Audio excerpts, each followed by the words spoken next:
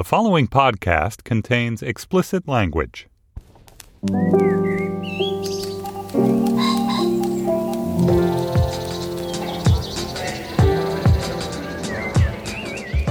I'm Stephen Metcalf, and this is the Slate Culture Gabfest Lust-Free Dinner with David Plotz edition.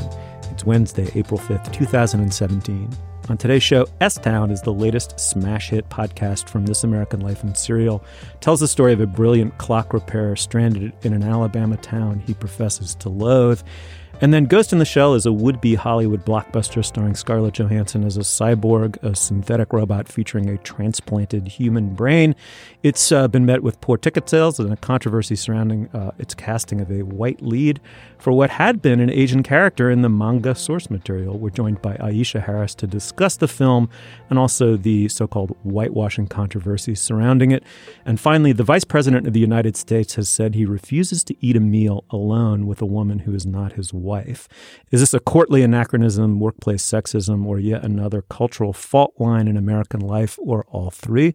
To be determined. We're joined today very specially by the CEO of Atlas Obscura, host of the Political Gabfest, co-host, I should say, co-panelist, David Plotz. David. Thanks for having me here, guys. Okay, so this is kind of the concept, as I understand it, is kind of a yin-yang swap between the two Gabfests at Slate. So we traded out Dana Stevens for David Plotz this week. And, of course, we're joined by Julia Turner, Slate's editor. Hey, Julia. Hi. I'm excited about this crossover episode, but now that we talk about the mechanics of the swap, it strikes me that swapping David for Dana for our 1 week crossover is a little weird because David is not the Dana of the Political Gabfest and Dana is not the David of this Gabfest. Wait, who's the David of this Gabfest? You or Steve, then? I don't know. And who's the Dana of our show? Dana is the John and John is the Dana. I think that can be agreed. Acute observer is universally beloved, but I don't know. Maybe it's not like with the Beatles. Maybe we don't map onto each other perfectly. Mm-hmm. That seems way too reasonable. That's like way too sane and reasonable. But the thing is, you and I are both robots, but yet I'm not a robot on our show. That's the weird thing. Whereas you are a robot on your show. In that you're a robot playing a crank. Yes. And I'm a robot. I'm a human playing a robot. Yeah. So I'm the Ghost in the Shell of the Culture Gabfest. All right. Anyway, listen to the Political Gabfest this week to hear our beloved Dana sparring with John and Emily, and keep listening to hear what happens when we check out David's cultural practices. Here. All right, let's dig in. S-Town is a 7-part podcast from the creators of Serial and This American Life. It begins with a kind of a true crime gloss when our reporter-narrator, Brian Reed, begins to follow up on some intriguing emails he's received from an eccentric fan in Alabama. That fan insists that his hopelessly corrupt town and county are covering up a murder. The murder turns out to be nothing but a goose chase, really, but what follows is a ravishing character study of that eccentric man. John B. McLemore, he's a crank autodidact gadfly who hates the small town that he's living in Alabama and hates himself for staying almost more acutely, even though amidst the Southern Gothic ruins he's built, as we discover, a somewhat extraordinary existence. Why don't we listen to a clip? We are one of the child molester capitals of the states. We have just an incredible amount of police corruption. We have the poorest education. We've got 95 churches in this damn county. We only have 2 high schools, no secondary education. And we got Jeepus, because Jeepus is coming. And global warming is a hoax. You know, there's no such thing as climate change and all that. Yeah, I'm in an area that just hasn't advanced, for lack of a better word. I don't have to eat a Tums here. Sorry about that. Oh, it's one of those awful cherry-flavored ones. That would be the first one to hop out. Is your stomach bothering you? Oh, I have constant acid reflux. I've had it all my life. Julia, this is a runaway hit, the way Serial was. Millions and millions of people are downloading it. Unlike Serial, it can be downloaded in one giant gob and then binged through. Presumably you listened to the whole thing. What'd you make of it? I think this is a necessary and excellent evolution in the Serial company and also in just the evolution of podcasting. I thought this was excellent. And I think it does itself many favors and Missing Richard Simmons none by coming out on the heels of Missing Richard Simmons, which we talked about a few weeks ago. But that show, to me, pointed up all of the woes of serialized storytelling as a podcast trick, and the notion of foregrounding the reporter and their hunt for the truth as the arc of a story, which worked well in the first serial, but quickly became a tired trope. And in the case of the Missing Richard Simmons podcast, became a I think, morally bankrupt way to conduct journalism. And I think there's some interesting debates about this show and the story it tells and how moral or immoral it is. But I found it to be incredibly well made and profoundly humane. And I believe that it is on the side of rightness and justice and truth. Mm-hmm. David, I think we're going to divide the conversation in two, really, and have a non-spoiler first part. And I think it's necessary to spoil the show to really do it justice in a discussion of it. First, I'm just curious whether you agree. It's been described as a deeply empathetic, beautifully produced, gorgeous seems to be the word I hear most often about it, but not without controversy. What do you make of it? I agree with Julia's assessment of it. I mean, I think I listened to it in a gulp, essentially. I found it beautiful to listen to. Brian Reed, I think, is an extraordinary reporter and narrator. My wife is a radio person too, and she's just in awe of the tape that he's got, and then the incredibly conversational, natural, human way that he is part of the show. I would also add to what Julia said is one thing that's particularly exciting about this show is that podcasting it's like being present at the Big Bang still, that these molecules are coming, they're being created. We don't know what life forms are going to come out of it. We don't know if planets are going to be formed or stars or black holes, that there's this invention that's happening in podcasting every week.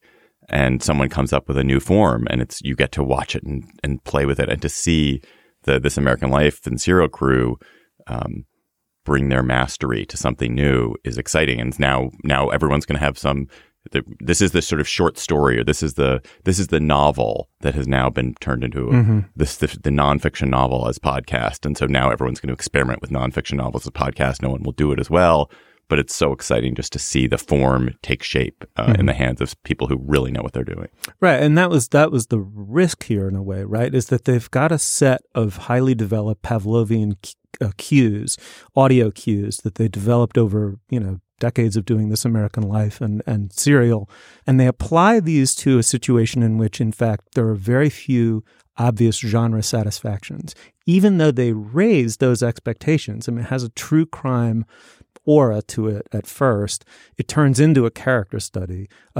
Julia, isn't that what's most revelatory about it, is that what it lacks in treasure hunt style payoff, it pays back in spades with depth, nuance, and humanity. Well, and also it acknowledges that that's what it's going to deliver, not quite up front, but through the end of Serial, you wondered whether you might find out, like, who done it. The Bergdahl season of Serial was essentially actually a meditation on the complexities of bureaucracy, the military, and the human psyche, but sort of tried to create a cliffhangeriness around that inquiry that felt very forced, even though actually I think in the end I found that season satisfying once I came back to it and listened to the end of it. And then Missing Richard Simmons, I think, was like a total moral misfire. And here, it's clear that they knew what they had, and then they shaped the story around what they had found. I mean, in fact, it's the kind of story that we've complained a lot about lately, right? It's a tale of what it's like to live in a small town where people probably voted for Trump, right? And there's been a huge debate among the media. Should we be reporting about these people? Are we overemphasizing this, small set of people, possibly primarily racist? I felt that, yeah. Or are we undercovering or overcovering these people? And yet this sort of escapes that problem. I also think this show is so specifically human that it can't possibly be trying to make a political point, and it would be a mistake if it were. But sometimes it's evasions of the political are a little troubling. Like it sort of is like, by the way, this town is super racist, going to stipulate that up top, going to stipulate that I'm not racist, and then just kind of keep going and spend a lot of time with these people and not come back to it that much. But Steve, you have family in Alabama. Like, does this show evade the politics of place or perfectly situate humans within them? So I have in-laws from almost exactly that part of the world. I mean, it's slightly further south in Alabama, down towards the Florida Panhandle, and if anything, more benighted in some respects. So this struck a real chord. It was very familiar to me. On the specific issue of how to deal with the politics, it recreated vividly the dilemma you have when you're in the presence of really virulent Southern racism that I think self-dramatizes in the presence of Yankees. There's a self-consciousness about having this carpetbagger in the room, and everyone plays to it and plays up to it in order to see your response. And they do that with the narrator. But let me pivot the conversation slightly by saying I didn't like this. Part of the problem I have with the apparatus of This American Life is it's gotten so good at the Pavlovian cues and the rhythms of a certain kind of storytelling that you can place almost anything inside the vessel and make it work dramatically. It's a technique more than it is an art at this point to me. And what they had was an astonishing character in John B. McLemore, but they had very little narrative shape. And I think if you were to go back and re-listen, you might agree with my principal criticism, which is there's an enormous amount of narrative teasing that doesn't pay off at all, and also an enormous amount of padding. I mean, all of the aspects of the quote-unquote treasure hunt, that was the phrase that really put me against it. And I thought that sort of teased the rest of it as a genre piece in a new direction. That turns out to be a complete dead end. There are so many blind alleys in this, to my mind, that went nowhere and did nothing to contribute to this supposedly human and empathetic portrait, which I thought was real and deserved to be told. But at 7 hours, I was really shocked at how much of it was. So your objection is aesthetic and not moral. Like, you feel like the story is told in too shaggy a way and doesn't spend enough time with the mystery of who John McLemore was? All right. So let me state with complete clarity, from this point on, we are going to spoil S-Town. So if you haven't listened to it or haven't listened to all of it, you're going to want to skip ahead. As a cue for where you want to skip ahead to, we're going to play music underneath the spoily section of the discussion. If you skip ahead and you still hear that music underneath our voices, you should continue skipping ahead. If you don't hear the music, then you're in safe waters. The real pivot that the show makes is at the end of the second episode. You discover that this vivid character, whose voice, he's just one of life's natural monologuers. John B. McLemore has killed himself, and then the rest of the show essentially is an exploration of his character, his decision to kill himself, and what the kind of quality and character of his own life was. The Vox argument is that him having killed himself, he really wasn't in a position to give permission for this exploration. I think he invited it when he first got in touch with This American Life. This guy was faced with one of the really archetypal and excruciating decisions that intelligent Southerners make, which is whether or not to be meritocratically creamed off and move to the Northeast and move away. And he decides to stay, and he hates himself for it. And I think, David, one of the reasons he reaches out to This American Life is he wants an ombudsperson to come and just see his own extraordinary self as it is deposited in this cultural wasteland and reflect back to him how stranded he is and at least reprieve him a little bit from how incredibly lonely and isolated he feels. And he got that. And not only that, he got this kind of extraordinary gift, which was his life story told to the world, which I think he profoundly would have wanted.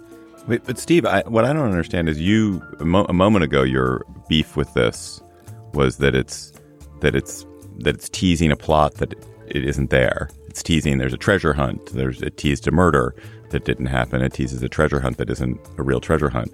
But then in your actual quite eloquent description of the show just now, you said this is a character study of this person who wants to be studied and who is fascinating. And that to me is you've just justified the show. Like I don't know why you're upset with the narrative, which I think Brian Reed makes it very clear almost from the beginning this is not going to be a plot-driven exercise. This is not really about a murder. It's not really about a treasure hunt. This is about an exploration of a human being who wants, as you say, to be explored.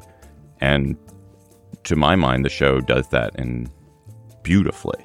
The question of whether they should have included his suicide and continued to cover his life after he killed himself, which is an incredible tragedy and a real moral decision for the set of journalists involved here. I do think the fact that he reached out to This American Life and that he and Brian Reed, the host, came to a real friendship and understanding, and that it was clear that he felt understood by Brian and wanted to be understood by Brian gives implicit permission for almost everything else that follows. There is one moment in the show where Reed makes a decision to share something that Macklemore asked him not to share, about a relationship Macklemore had with a man in the town when the show begins to explore his sexuality. And I found the actual writing of that passage and the reasons that Reed lists for feeling comfortable sharing that to not be that well done. I think it's something about Macklemore's an atheist, and therefore he's dead. He can't be and harmed by it because he doesn't believe in an afterlife, so he couldn't be harmed by it. Right, and which is sort of a you can't libel the dead. I don't know if that usually applies to sources or not. And then there's the final one, which is like trying to understand other people is good, and that's weak. Like that final one is both true, but like a journalist could use that to excuse any act of abusing the trust of a source. And I found the first two arguments there much more persuasive than the third. But apart from that, I don't think there's a moral problem here. Neither do I. So you just think there's an aesthetic one? Yeah, I thought first of all it's absurd at 7 hours. I think that in order to bulk it to 7 hours, they had to milk and exploit these kind of false starts and teasers. I thought an enormous amount of what goes on between Tyler Goodson, this kind of protege figure, and him is left too inconclusive relative to the... I mean, there's just a lot of false drama to my mind, like the town clerk supposedly suppressing a list of people who should have been phoned first about his death. I mean, all of it's kind of suffused with an aura of fake mystery that I really resented relative to the kind of self-congratulation that the piece is built around, which is that we in fact didn't want, we didn't need genre payoffs. It could have been done at 3 to 4 hours, and I think that would have taken more courage, because it would have taken admitting earlier on that what this is really is a portrait of this man and not... Wow. I just so disagree with that. I think with one caveat, which is that I think you're right that the town clerk piece of it, I think, was stretched, and that list, who's on the list and who was called, that there's probably half an hour there that could have been smooth. But I mean, maybe it's my own experience that listening to something at 7 hours, I didn't listen to a single other podcast since the thing has come out because I wanted to be immersed in this, and I was never bored. I didn't tune out any of them. I guess it does for me that I didn't feel that I was being to repeat the point I said a second ago. I didn't feel I was being teased with story. I felt like I was being placed in a universe and learning about somebody in a rich, deep, profound way. It was like a mumblecore. It was like a mumblecore movie of a podcast. I was transfixed by it and not bored. And I also I just didn't feel that he was presenting those leads in the kind of like, what have we here? Like Hercule Poirot mustache twirling way at all. Like he was very receded as a narrator, but very human. And to me, what he showed was like reporting not as heroism, but reporting as just asking the next obvious question. And like, there was a question about what the town clerk was up to, and he does the work and talks to the people, and it's a little mysterious, and then he posits the conclusion, which is like the town clerk listened to him commit suicide on the phone, according to her account, and maybe was too traumatized to call everybody in time and relive it all and describe what happened. And I didn't feel like he held that apart and then was like, oh, I guess she's just human. Like to me, it just seemed driven by curiosity rather than showmanship. Can I ask a plot question, actually, which is, is it possible, again, this is a super spoiler, that he killed himself because he was broke? They don't really explore that at all. But one of the things that seems to be, there's no money, nothing left after he dies. And maybe he actually is financial pressure. I found that weird. That's usually a reason why people get panicky, is they don't have any money to do anything anymore. It's not clear he had any money left. Well, although the final episode posits the alternate chemical explanation, which is that he's made himself crazy that was amazing. By messing with mercury in his clock fixing business, and that the sort of paranoia and changes his personality seems like it could have made him susceptible to all kinds of potential. I mean, whatever, you can't. Suicide is the unsolvable mystery. All right. Well, S-Town is a podcast from Surreal and This American Life. It's a huge hit. Everyone loves it except me. Check it out. Go to facebook.com/culturefest and tell me what a twerp I am. But Julia, you're so right about missing Richard Simmons. Sorry. Like, this show really just makes you think, wow, that show was so wrong, so off base. It has all the things you're talking about. Yeah, it was deeply fraudulent. I didn't find this, for the record, I did not find this fraudulent at all. I actually think it perfectly honored the memory of this extraordinary man whose voice really insinuates itself into your consciousness along with the Southern Gothic flavor of the whole thing. I really thought it was inelegantly long and self-important. All right, moving on. To conclude a short segment. All right. Well, before we move on to our next segment on the movie Ghost in the Shell, why don't we talk about our business? We surely have some. Julia Turner, what do you got? Several pieces of business this week. First, the Culture Gabfest's first ever live show in Washington, D.C. is approaching on April 19th at 7:30 p.m. at the Hamilton, a very cool venue in Washington. So if you'd like to spend the evening with us, head on over to slate.com/live for more details and to buy tickets. We also want to remind you guys that Slate will be bringing 2 live shows, Represent with Aisha Harris, who is about to join us for our Ghost in the Shell segment, and Trumpcast featuring our own Jacob Weisberg, Jamel Bowie, and the wonderful Virginia Heffernan to the Tribeca Film Festival. Represent's show will be on April 24th at 6:45 at the SVA Theater. Trumpcast is on April 30th at 8:15, also at the SVA Theater, where we did a live show last year. Great venue. Mm-hmm. Again, tickets for those are available at slate.com/live, and Slate Plus members, you can get 25% off your tickets to these shows and all festival screenings and events. If you're not a member, sign up at slate.com/cultureplus. Finally, speaking of Plus, our segment today for Plus members is about the things we do now that future humans will find deplorable and barbaric.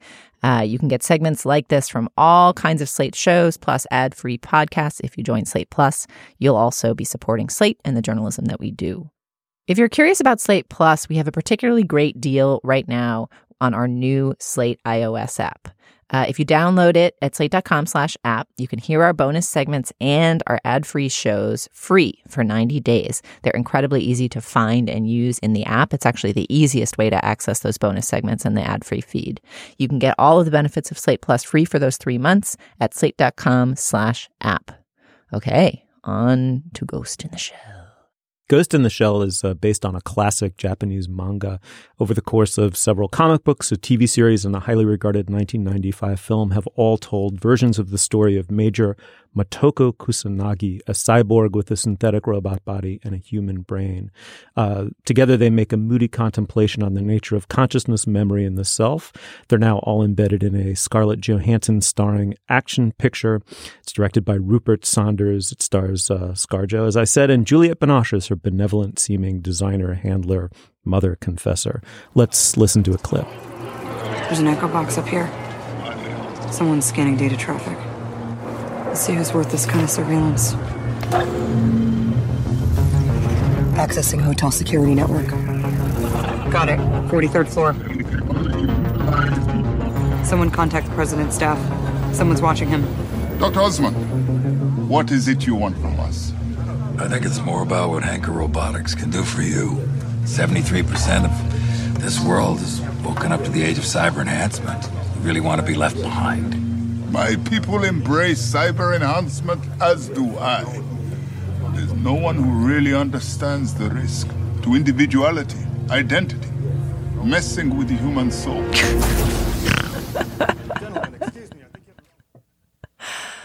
I feel bad for Ghost in the Shell that's the clip. Like, we can debate this movie and its qualities, but that clip undersells it. It's not as bad as that clip makes it sound, or as generic. I experienced it as exactly that bad. It was pretty bad.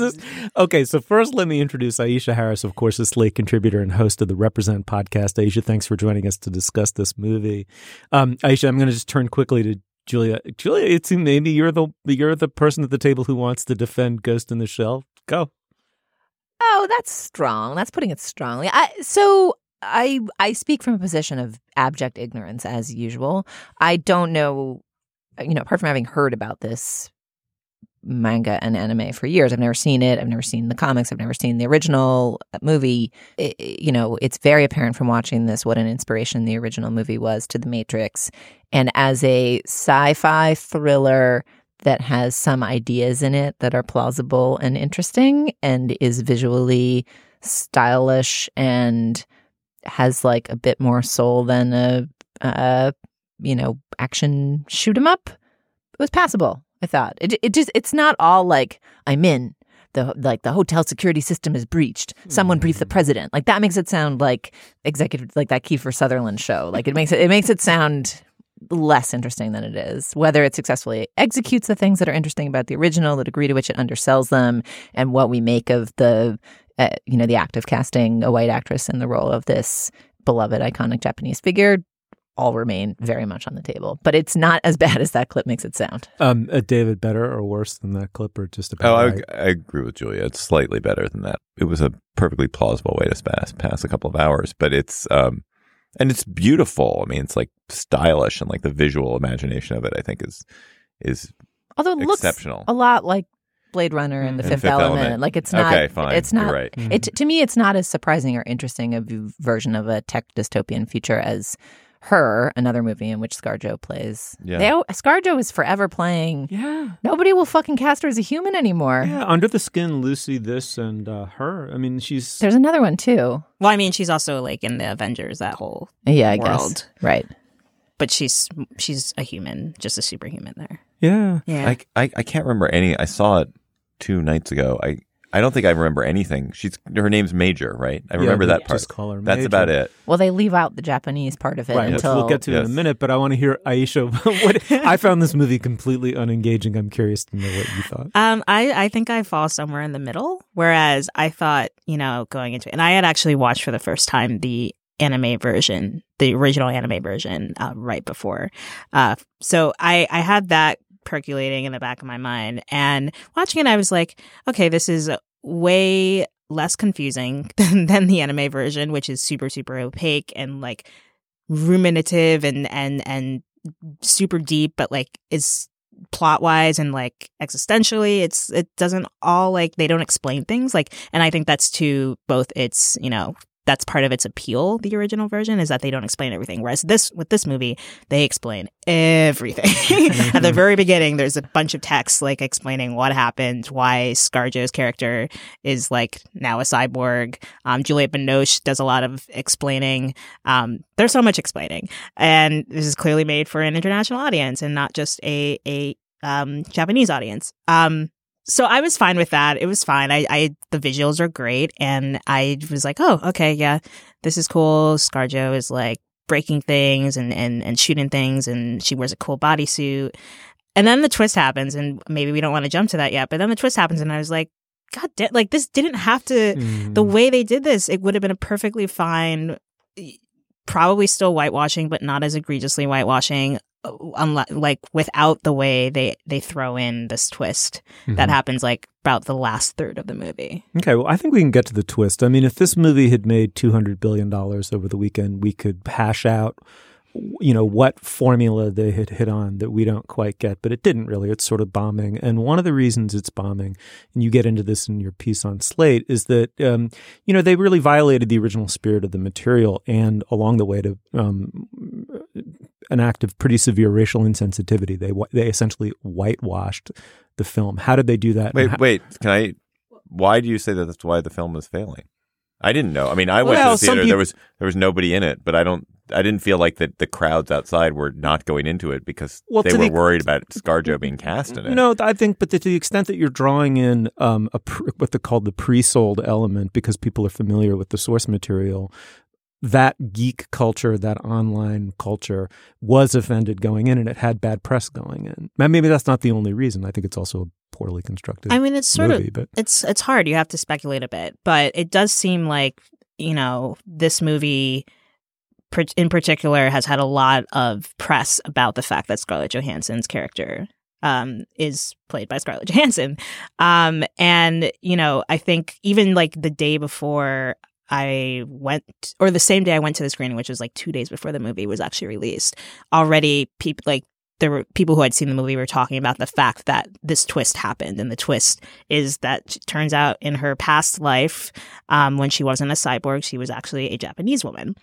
And that had already been percolating. People were already mad about that. And I feel like there are a lot of people, even at small sample size, but a lot of people tweeted at me after my piece dropped that day that they're like, oh, I'm not going to go see this now. Like if they had not done that twist, it seems like that was just like the last nail in the coffin of like making her actually be a Japanese woman. It's like, right. Then why don't you just cast a Japanese woman? It was pretty fatuous cake and eat it too gesture, right? They could have just gone with it with an Anglo actress and she's part of the pan-racial world of this future city or whatever. Right, and made it she's Scarlett Johansson. She's bankable star.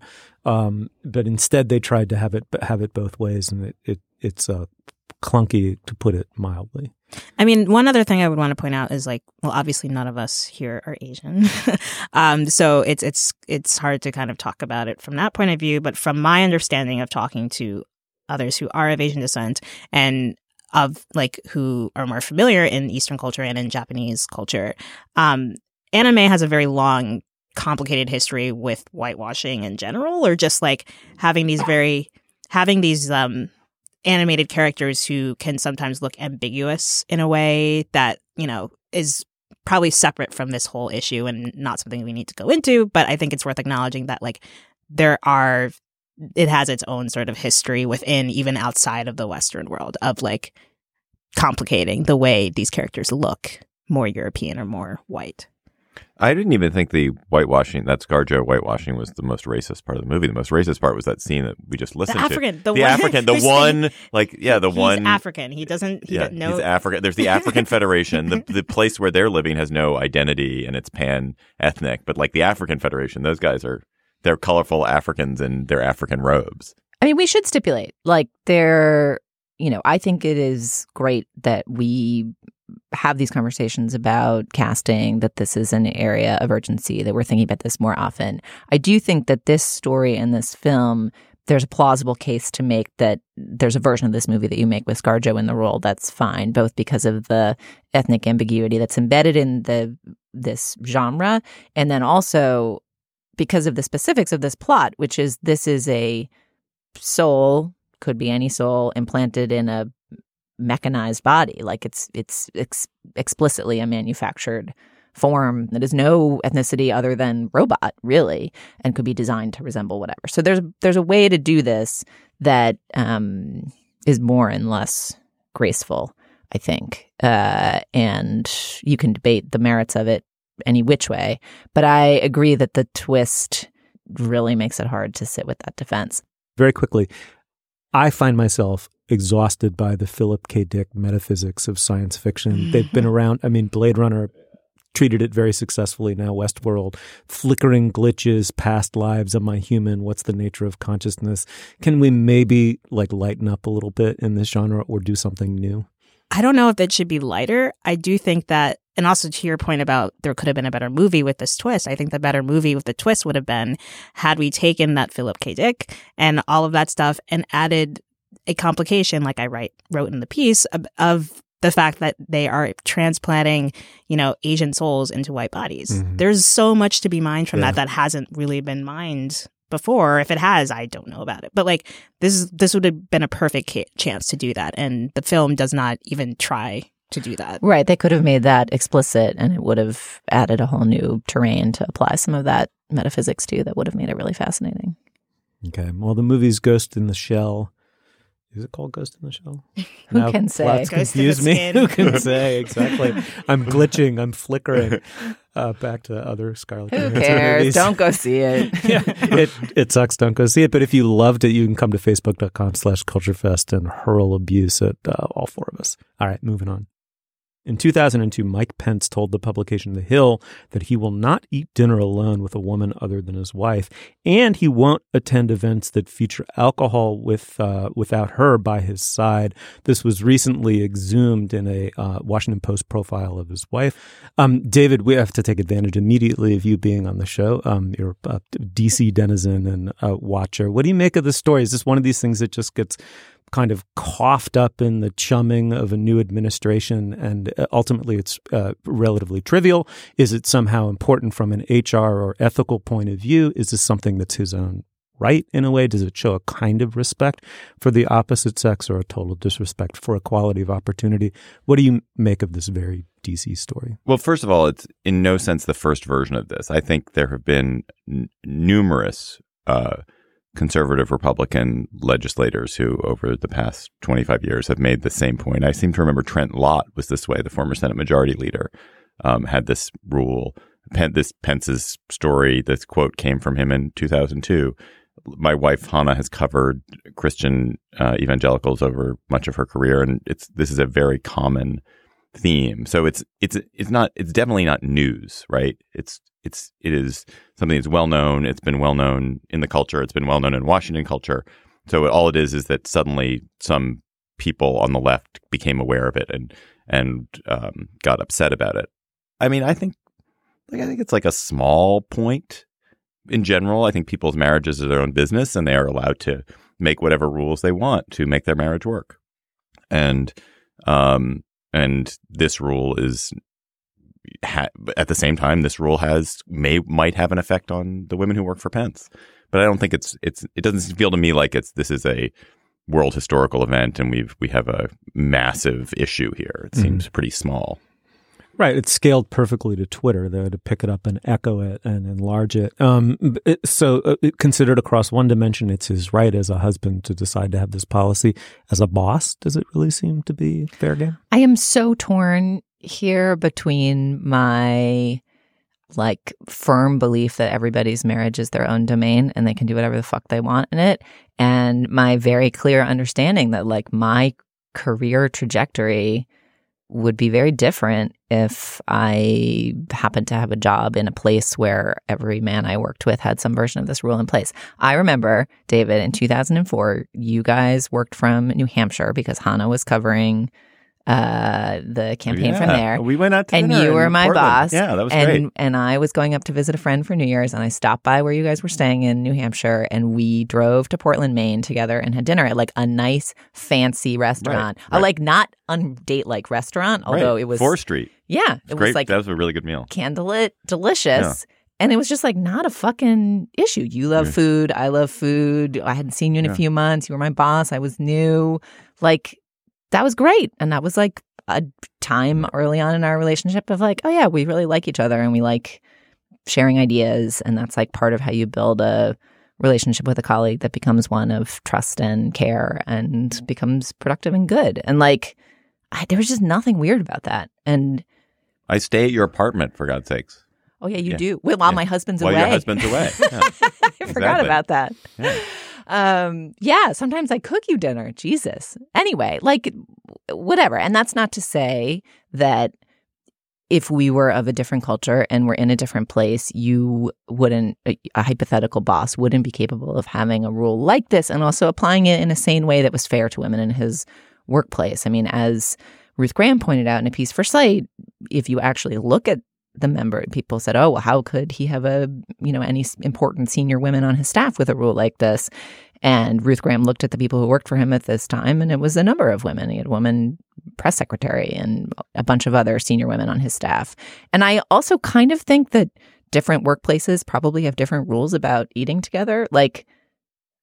I don't really know what it's like to be a member of Congress, but it sort of feels like there's just aides everywhere, and every meal you go to seems like it's a banquet with 20 people you're trying to raise money at. It doesn't necessarily seem like you'd have to have a lot of working late over the legislation whatever, maybe you need that in every context. But, a lot of people on Twitter were telling stories about like, oh, I can't imagine if I'd never had lunch. It's like, you don't really need to go out to lunch. I don't know. You can do your work at your desk. Like it doesn't, I don't know. I'm torn. That's my answer to the question. I'm torn. David, what do you make of the argument that this exposed yet another, kind of divide between the two bubbles of, hermetically sealed bubbles of American life? And out there in flyover country, this is greeted with a complete shrug. This is totally familiar. You wouldn't, do married men even have women friends? Was one way of looking at it from that perspective. And then there's, you and Julia who have this, you grew up in a liberal, tolerant, gender equal, gender neutral, set of within those expectations. Of course you have a meal. It's, with gender completely set aside. Is this a meaningful cultural divide or is that more hype? I don't know. I'm totally with Julia. I'm confused. I thought Ruth made a really great point in her piece also that kind of conservative marriages get it whatever direction they go. So if you have a conservative marriage and the husband is cheating on his wife, it's like, look at the hypocrisy of these, of these sanctimonious Christians who are going out and cheating. And then this guy has this rule set up so that he is kind of controlling behavior that he's worried about. And then it's look at these sexist Christians who won't give women a fair shake. So I think there is this, I think liberals are wrong when they bang on conservative marriages generally in that way, from both directions. I don't know. I don't know. What do you think?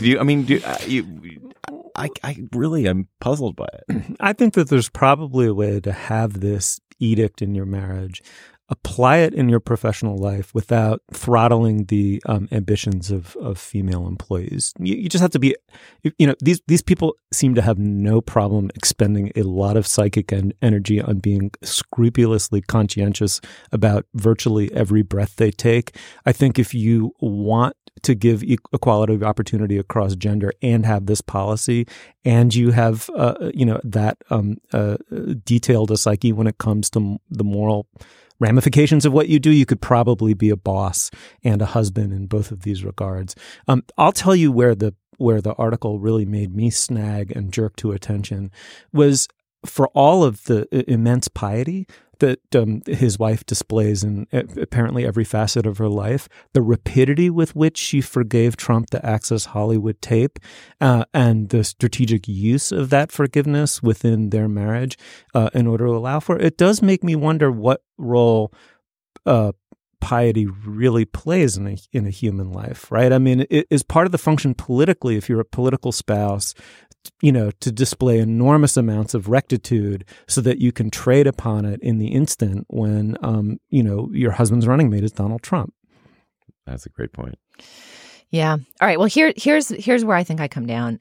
If you have this rule and you are a fair-minded person who believes that women are capable members of the workforce, the shame is to declare it publicly, because once you make it known, you create a problem for all the women you work with. Right. I mean, Ruth's piece, which was the most fair-minded and the most clear about the notion that this is a widespread rule called the Billy Graham rule. I don't think we've mentioned that, but it's, something a prominent evangelical minister declared that many people follow as a custom and mores that's familiar to many. And she interviewed a bunch of people, young pastors, about how it plays in their lives. And, many of them seemed committed to finding fair-minded ways to administer this. But one of them said that a person in his office said it made her feel like a liability. And I think that's the thing that feels so dehumanizing and shitty about it as a woman, is that it just foregrounds the notion that you are a problem and that somehow your sexuality is a problem for everyone else in a way that's just fucked up. Mm-hmm. It's just such such an amazing privilege of my life that I just haven't encountered that in my workplaces. And so much so that maybe that's why I'm not as mad about this as I would be if it had been foregrounded more. But if you have this rule, keep it the fuck to yourself. That's a great point. Did you guys see the great anecdote about Billy Graham and Hillary Clinton? No. No. That at some point Hillary Clinton, and this isn't when she was a senator, so it would be Billy Graham was in his mid 80s, and she invited him to lunch, and his response was, I just don't want to be.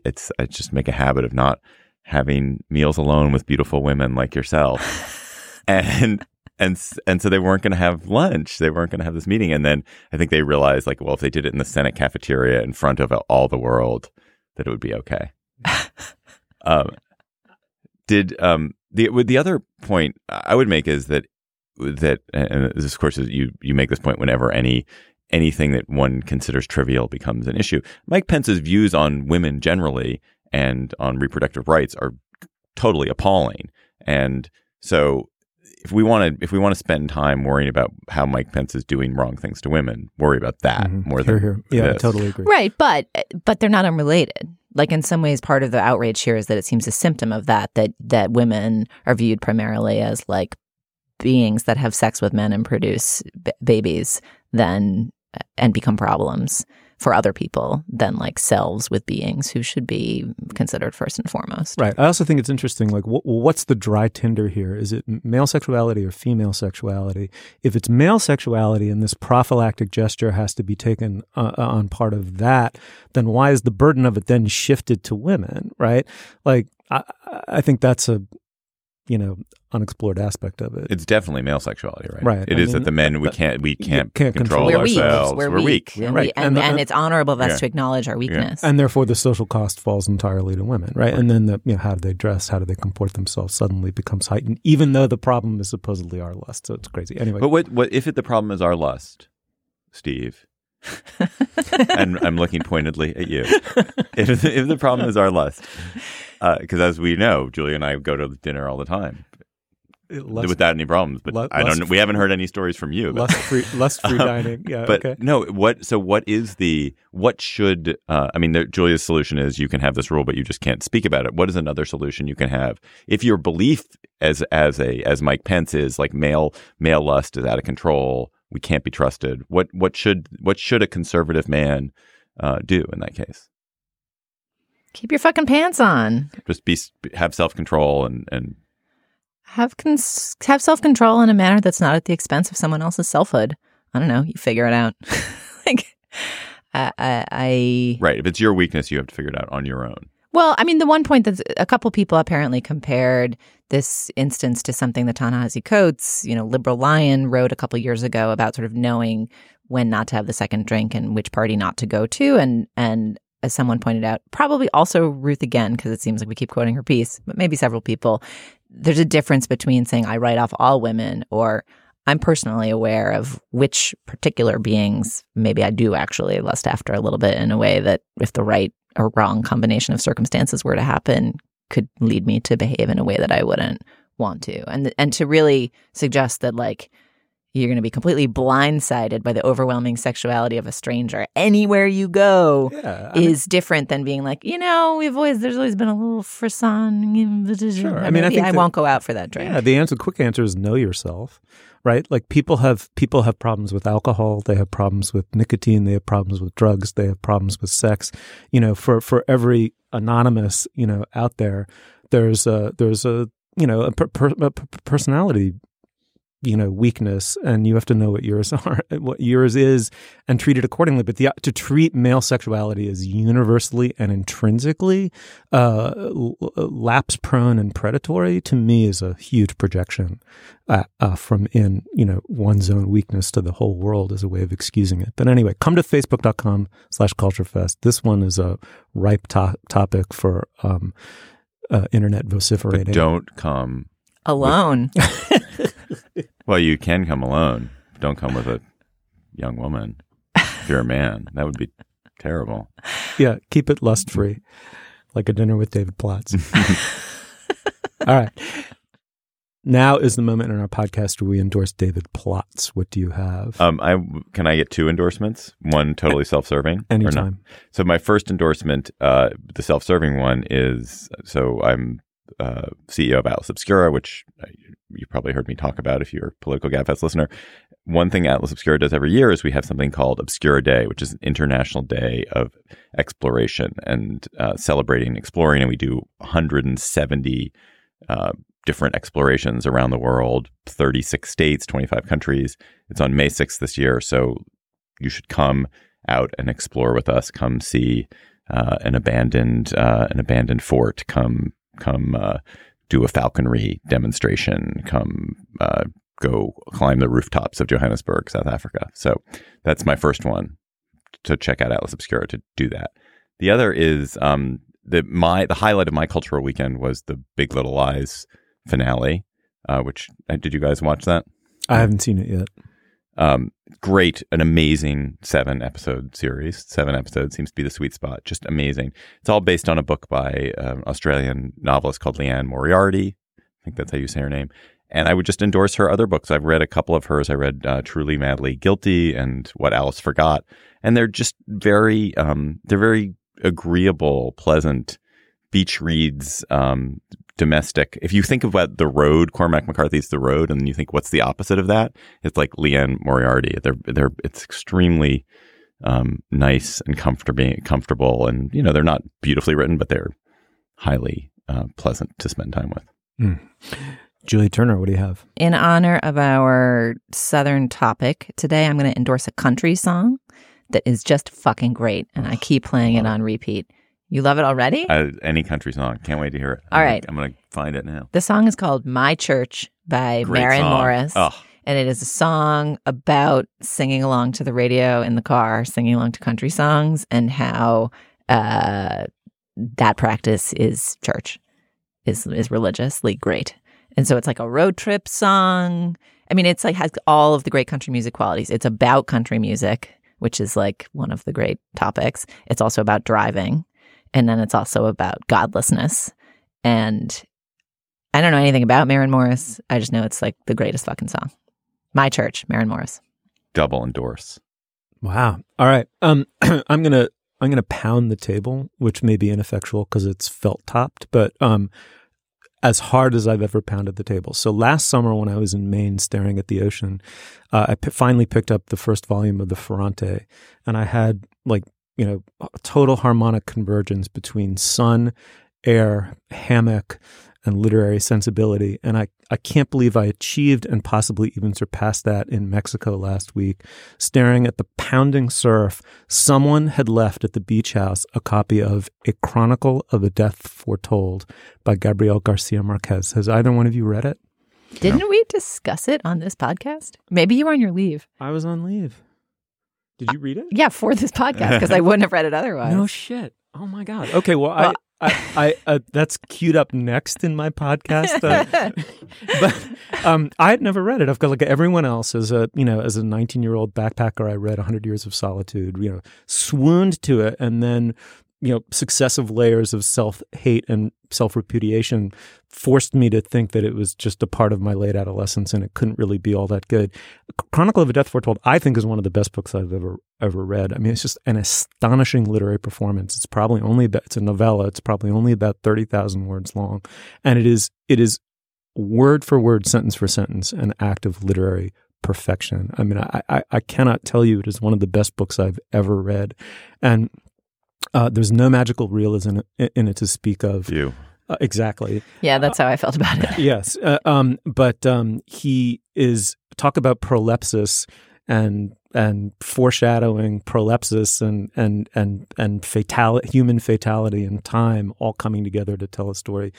All I can say is I am pounding the felt table and I wish it were making a noise. If you haven't read it, it is up there with, Seize the Day by Saul Bellow or The Great Gatsby. I mean, one of these perfectly executed literary performances. I'm so glad you endorsed that book. I know we discussed it when we talked about Marquez on the podcast, but I kind of did to all the magical realists what I did to the beats as a young girl, is be like, fuck that genre. Yeah. And then it's stupid. It's stupid always to be, to categorically reject a genre or a type of literature. And check it out. It's also like quick. Oh yeah, no, it's tiny. It's very, very fast. All right. Thank you, David. Thank you guys for having me. This was so fun. I will say one other endorsement I have is I love your show. I've been listening to your show for 10 years and I still listen every week. That's it's nice. Great. And it's right back at you. It's like an essential companion in this new and frightening dawn. So thank you. Julia, thank you so much. Thanks. You'll find links to some of the things we talked about today at our show page, slate.com/culturefest. And you can email us at culturefest@slate.com or drop us a note at our Facebook page, facebook.com/culturefest. Our producer is Benjamin Frisch. Our intern is Daniel Schrader. The executive producer of Slate Podcasts is Steve Lickteig, and Andy Bowers is the chief content officer of the Panoply Network. The Culture Gabfest, of course, we're part of the Panoply Network, proudly so. You can check out an entire roster of like and unlike shows. They're all wonderful at panoply.fm. Our Twitter feed is @SlateCultFest. For Julia Turner and David Plotz, I'm Stephen Metcalf. Thank you so much for joining us. We'll see you soon. Can I get a